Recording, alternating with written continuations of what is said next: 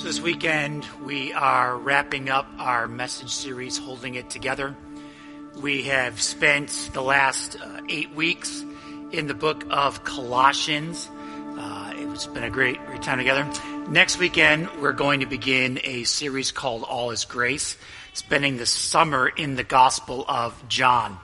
The title for that series comes from John chapter 1, in which John writes, speaking of Jesus, "The Word became flesh and made his dwelling among us. We have seen his glory, the glory of the one and only Son, who came from the Father, full of grace and truth." All that Jesus did had grace as its center, as its foundation, as its essence. So we're going to spend the 12 weeks of summer in the Gospel of John. The Gospel of John is also the largest collection of Jesus' actual sayings. So if you've got a red letter Bible with Jesus words in red, John has the most red. So that's going to be good. Next weekend, Paul Kepis, one of our elders, will be kicking that series off for us. I will be out as Slinger High School's graduation is next Sunday, and my daughter's graduating, and I thought I should probably be there. Right. So I have a hard time getting rid of things. Anybody know what I'm talking about? Just have a hard time throwing stuff away. I guess you could describe me as a bit of a pack rat. There's some in my life that say I have hoarding tendencies, which just seems mean. I just like to collect things in case I need it. Or in other cases, I attach meaning to things because things sometimes form a bond of memory for us.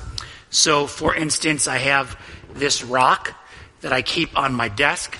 I picked up this rock at a rock quarry in Siliguri, India, years ago.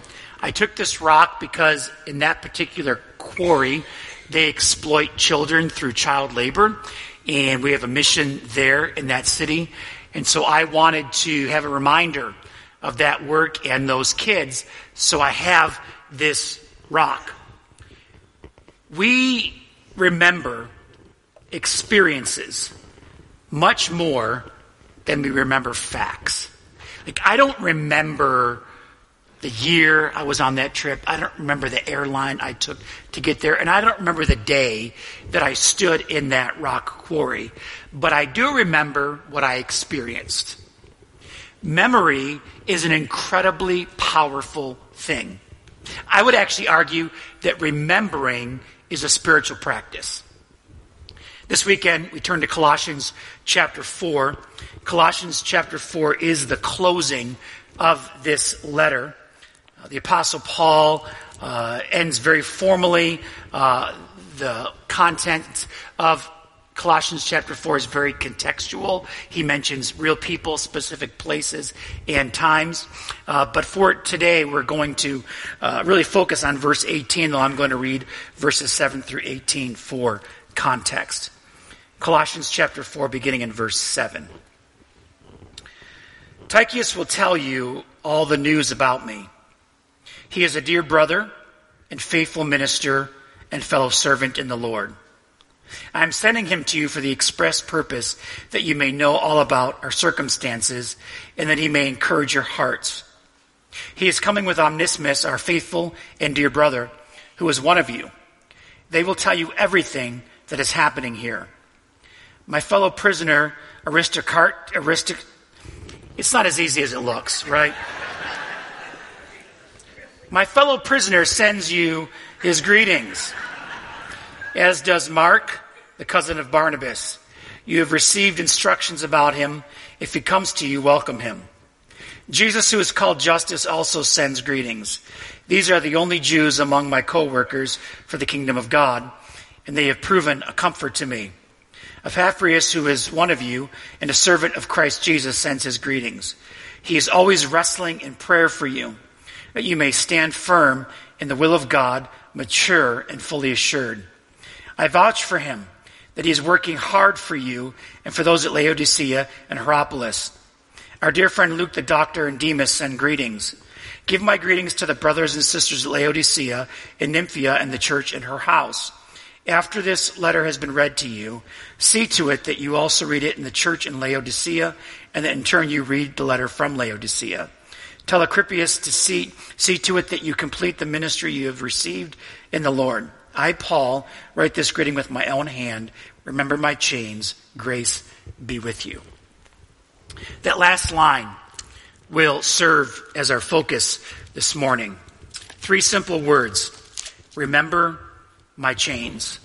3 words that we often kind of skim over, and yet it speaks to the importance of the power of our memory. I think this is a fitting weekend for a conversation on memory. We are celebrating Memorial Weekend. We remember what we have. We remember those that died for our freedom. We remember that there are those around the world that cannot legally do what we're doing right now together, expressing our religious freedom. The practice of remembering, I believe, makes us better human beings. Someone once said, those who cannot remember the past are condemned to repeat it. In the year 2002, my family took a trip to Europe. We flew into Frankfurt, Germany, and drove all the way to Rome, Italy, stopping at sites along the way. One of the places that we stopped was the concentration camp at Dachau. The concentration camp at Dachau was one of the more sobering experiences of my life. At that camp, there is a memorial called the Tomb of the Unknown Prisoner. And above that memorial are 2 simple words, never again. It's an appeal to memory. It's a call to action. After the terrorist attacks on 9/11, there was a phrase that was seared into the collective consciousness of all Americans. And that phrase, never again, appeared everywhere. After the Last Supper, Jesus, as he gathered with his disciples to celebrate the Passover, took bread, he took wine, and he said these words, do this in remembrance of me. The phrase, never again, never forget, and do this in remembrance of me are not suggestions to simply think about events that happened, but they are a call to action. They are a challenge to inspire us to live better, to live differently. So when the Apostle Paul ends this letter by writing, remember my chains, he is not simply asking his readers to be aware of the fact that he's imprisoned, chained to a Roman guard, but it's a call, it's a challenge to not only pray for him, but be inspired by his example and to continue his work. One of the greatest tragedies of the human experience is when we start to forget. Now, sometimes the phrase, I forgot, is used as an excuse. That happens to be my children's favorite excuse for everything. Why didn't you guys clean the dishes? Dad, we forgot. No, you didn't. You chose to not remember. You didn't forget. Other times, life gets crazy, life gets busy, and we do forget. Like for the last 4 years in a row, my wife and I together have both forgotten our anniversary. It's on May 17th. We've been married 24 years, and we both forgot, so we both were off the hook. And the only reason we remembered is because someone wished us a happy anniversary. Now, I told her it's because every day with me is like an anniversary, but I digress.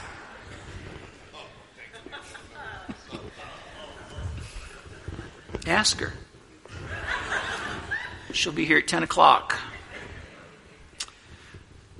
One year I came home from an international trip with a 10.5-hour time difference. I was jet lagged severely. I went to bed, and I woke up sometime in the middle of the night standing up in a pitch black room. I didn't know where I was, what time it was, and for a split second, I didn't even know who I was. It was a very, very terrifying experience. Toward the end of my grandparents' life, I watched them suffer with dementia. I watched them as they forgot. It was sad. There's nothing worse than forgetting. I fear that we are in a season of not remembering within the Christian faith. If you've ever read history, specifically church history, then what you know is that for the first 300 years, it was illegal to practice Christianity. Christians were brutally persecuted. They were tortured. They were tormented. They were mocked. Tacitus, who was an ancient Roman historian, writes of early Christians that they were covered with wild beast skins and torn to death by dogs as a form of entertainment. Ignatius, who was a bishop in Syria, sometime around the year 117 AD, was arrested because of his faith in order to stand trial in Rome because of what he believed. He was accompanied by 10 guards as he traveled from Syria to Rome, where he was taken to the capital, tried, and executed in the Colosseum, torn by wildcats as a form of entertainment. However, through his journey from Syria to Rome, he was permitted to write letters to Christians in various towns. 7 of those letters survive, and each one of those letters is filled with the charge to his fellow brothers and sisters to love in spite of persecution. The word love appears 64 times, and in one particular letter he writes, and I quote, "Pray continually for the rest of humankind as well, that they may find God, for there is in them hope of repentance. Therefore, allow them to be instructed by you, at least by your deeds. In response to their anger, be gentle. In response to their boasts, be humble. In response to their slander, offer prayers. In response to their errors, be steadfast in the faith. In response to their cruelty, be civilized. Do not be eager to imitate them. Let us show by our forbearance that we are their brothers and sisters, and let us be eager to be imitators of the Lord." So you have a group of people who are persecuted, tormented, and killed for what they believe, and yet their leaders challenge them and charge them to love and to live a life worthy of the calling of the gospel.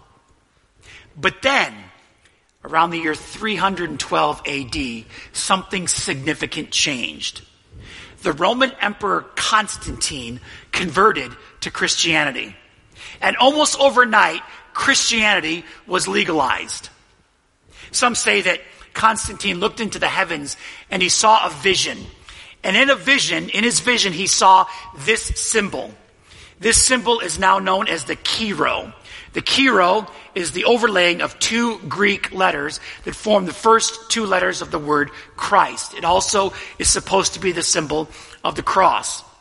When he looked into the heavens and saw this symbol, he heard the words, "With this symbol you will conquer." He took that as a charge to war. He had this symbol painted on all the shields of his soldiers, the shield, the symbol of the cross, the symbol of Christ.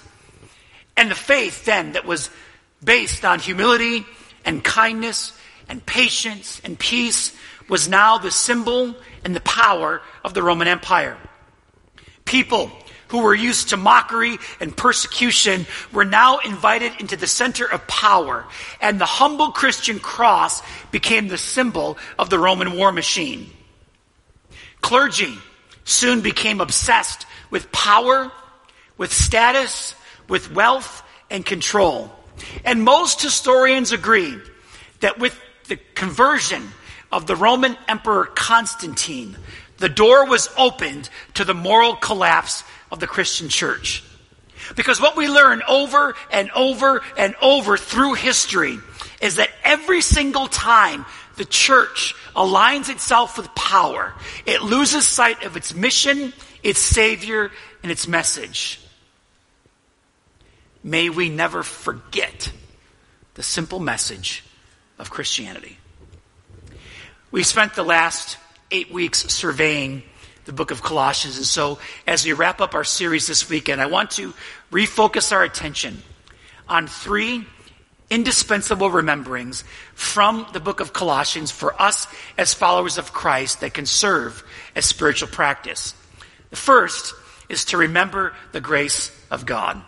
This is how Colossians begins. Colossians chapter 1, verse 3. We always thank God the Father, our Lord Jesus Christ, when we pray for you, because we have heard of your faith in Christ Jesus and of the love you have for all of God's people. The faith and love that spring from the hope stored up for you in heaven, and about which you have already heard in the true message of the gospel that has come to you. In the same way, the gospel is bearing fruit and growing through the whole world, just as it has been doing among you since the day you heard it and truly understood God's grace. My life dramatically and radically changed when I began to understand the grace of God. That his grace is his expression of goodwill in the world, freely given. It is not something I can earn or attain, only receive it in its full beauty and kindness. Several months ago, our pastoral staff was reading a book together, and we were challenged to choose 2 values that define our life. Now, that was a very hard exercise because I've got a whole bunch of values that I live my life by. But if I could only choose 2, one of those would be grace. You cannot understand the Christian faith outside of grace. Moving down to verse 13, the Apostle Paul writes, "For he," speaking of God in Christ, "he rescued us from the dominion of darkness and brought us into the kingdom of the Son he loves, in whom we have redemption, the forgiveness of sins." It was a pure, unexplainable act of grace. If it could be said of me, only one thing could be said of me, may it be said that he understood grace. If I could have one inscription on my tombstone, it would read, his life was one of grace. There is no Christianity outside of the grace of God. The second indispensable remembering that I believe is a spiritual practice is the remembering that life is sacred, or remembering the sacredness of life. Colossians chapter 1, verse 15. "The Son is the image of the invisible God, the firstborn over all creation. For in him all things were created, things in heaven and on earth, visible and invisible, whether thrones or powers or rulers or authorities. All things have been created through him and are for him. He is before all things, and in him all things hold together." God created life, thus life is sacred. The word sacred means entitled to and worthy of reverence and respect, highly valued, important, it's irreplaceable. When something is sacred, that is something you do not mess with. Like, to me, my wife and my kids are sacred to me. Like, you can mess with me all you want, you can say what you want about me, but don't mess with my wife. And don't mess with my kids, because they're sacred. When I believe that life is sacred, I interact very differently with the world, because I believe that every person contains the breath of God. Genesis chapter 2, God is forming man from the dust of the ground. And we read, "Then the Lord God formed man from the dust of the ground and breathed into his nostrils the breath of life, and the man became a living being." My life, your life, is the very breath of God. So I wonder, am I guilty at times of suggesting that some of life is sacred and others are not? Like, I keep asking myself this question most recently: why is it that as humans we seem to hate each other so much? Like, why is it that we continually create new ways to hate each other? Well, you maybe say, well, do you know what they did? Or do you know who they are? Or do you know what they believe? Do you know what they stand for? Well, what I do know is they are the breath of God. When we forget that, when we forget that all of life is sacred, the worst of my humanity comes out. I begin to label and dehumanize and devalue, and I judge someone's worth based on some measurement of my own creation. I have a few people in my life that, for a variety of reasons, I've had a falling out with, I have a kind of a frayed relationship with. And in my more dark of moments, when I hear that things aren't going well for them, I kind of feel this sense of pleasure in it. Don't shake your head in judgment, because you do the same thing. That is the worst of my humanity. And so when I find myself in that place, I choose to, sometimes through clenched teeth, pray for their well-being and their success. Because if I don't, then I'm making a value judgment. So what do I do when someone hurts me or angers me or makes me mad or offends me? What do I do when someone disagrees with me? What do I do when someone has a different worldview than I have? How do we respond? Do you realize that the halls of government and the university and the church, these were places of rigorous, healthy, respectful debate, dialogue, the exchange of competing ideas? Those are good things. But they're things we're losing because we're losing a sense of the sacredness of life. I cannot look at another person without hearing the words of the Apostle Paul, for in him all things were created. All humans contain the breath of God. Life is sacred. That is a very Christian reality. When these words were written, this was a very countercultural idea.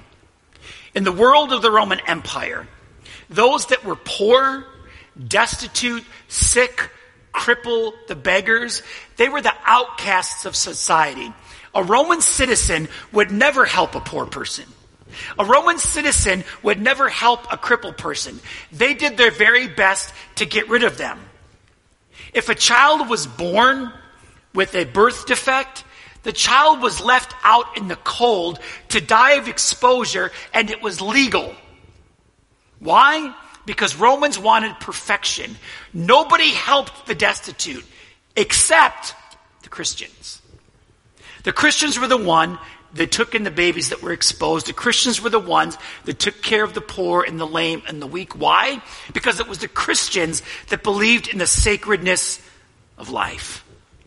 For in him, all things were created.